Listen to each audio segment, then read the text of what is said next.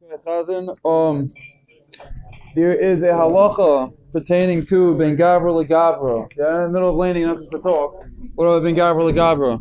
So what's interesting is the mechaber has a whole list of even if you're allowed to do it in talking and learning. So it's not so simple even to talk and learning ben gavra legavra. I'm saying obviously the culture came to things that are not divrei Torah. So he says there are differences of opinion. One opinion is that it's usher no matter what. The other opinion is that if it's done quietly, and there are 10 people that are paying attention, besides for you, then it's permitted. Another opinion is that if it's terasei nasei, you're someone that's learning the whole day, then it's permitted for a person like that.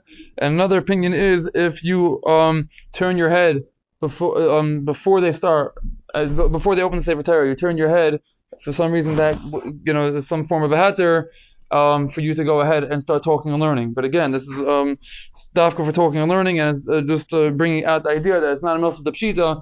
It's not something that's simple that you even in learning is going to be permitted to speak ben gavra legavra by laning. That'll be for halacha for today.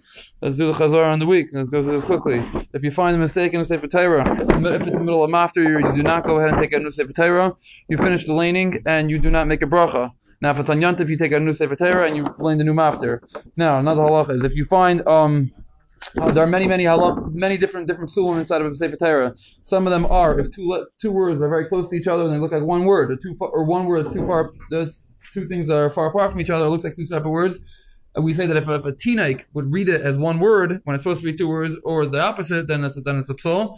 Or if the ink is rubbed out. We say it also depends on if a teenage would be able to read it, then it's considered still the ink is there. The klal is if the Sefer Torah is vadei puzzle, then you take out a new one. But if it's a machlekes, if something that the way you find it is some people say it's kosher, some people say it's puzzle, then you don't have to take out a new Sefer Torah.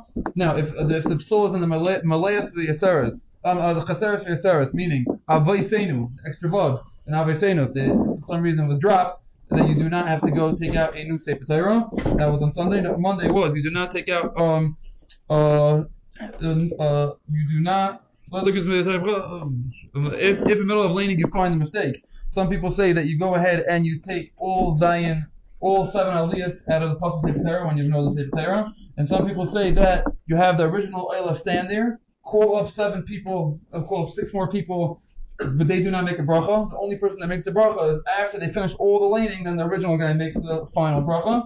And if we say that if the whole entire chumash, let's say Bereishis, Shmos, if there's one whole chumash, let's say the whole chumash is kosher, or the whole Bereishis is kosher, then you can lane from the Bereishis b'shas adchak. If the whole Shmos is kosher, you can lane from just the Shmos b'shas adchak. You can make each chumash independent. That's Monday. Tuesday we said that you let us skip in Navi from one Inyan to the next in the same Navi. You're not allowed to skip in Torah when you're laning.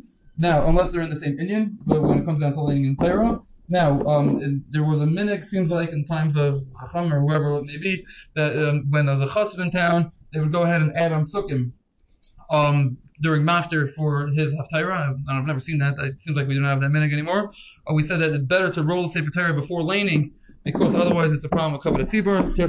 We want to avoid that at all costs. Yesterday we said that on the day that we have 2 Sefer Torah, you should not give the guy that got shvi, you shouldn't give him mafter because it looks like there's a problem with the original Sefer Torah. There's a shaila if the person when and he got a different aliyah, let's say at shlishi, could go ahead and get mafter out of a separate Sefer Torah? That we said is a shayla. The Mishnah Berurah says it seems like the Mishnah Berurah you should avoid it. We do not targum today. We don't have someone standing by the beam and broadcasting the targum on the psukim because no one understands it. Says the Mechaber, and the Mishnah Berurah says that targum was said in Baruch HaKodesh, therefore no other language would be permitted. The only possibility would be targum, and no one understands it. Therefore we dropped it.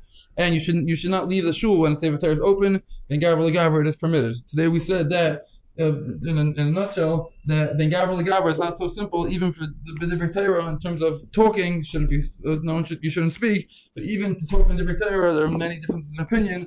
But it's not a milsa pshita. Rabbi Yisrael have a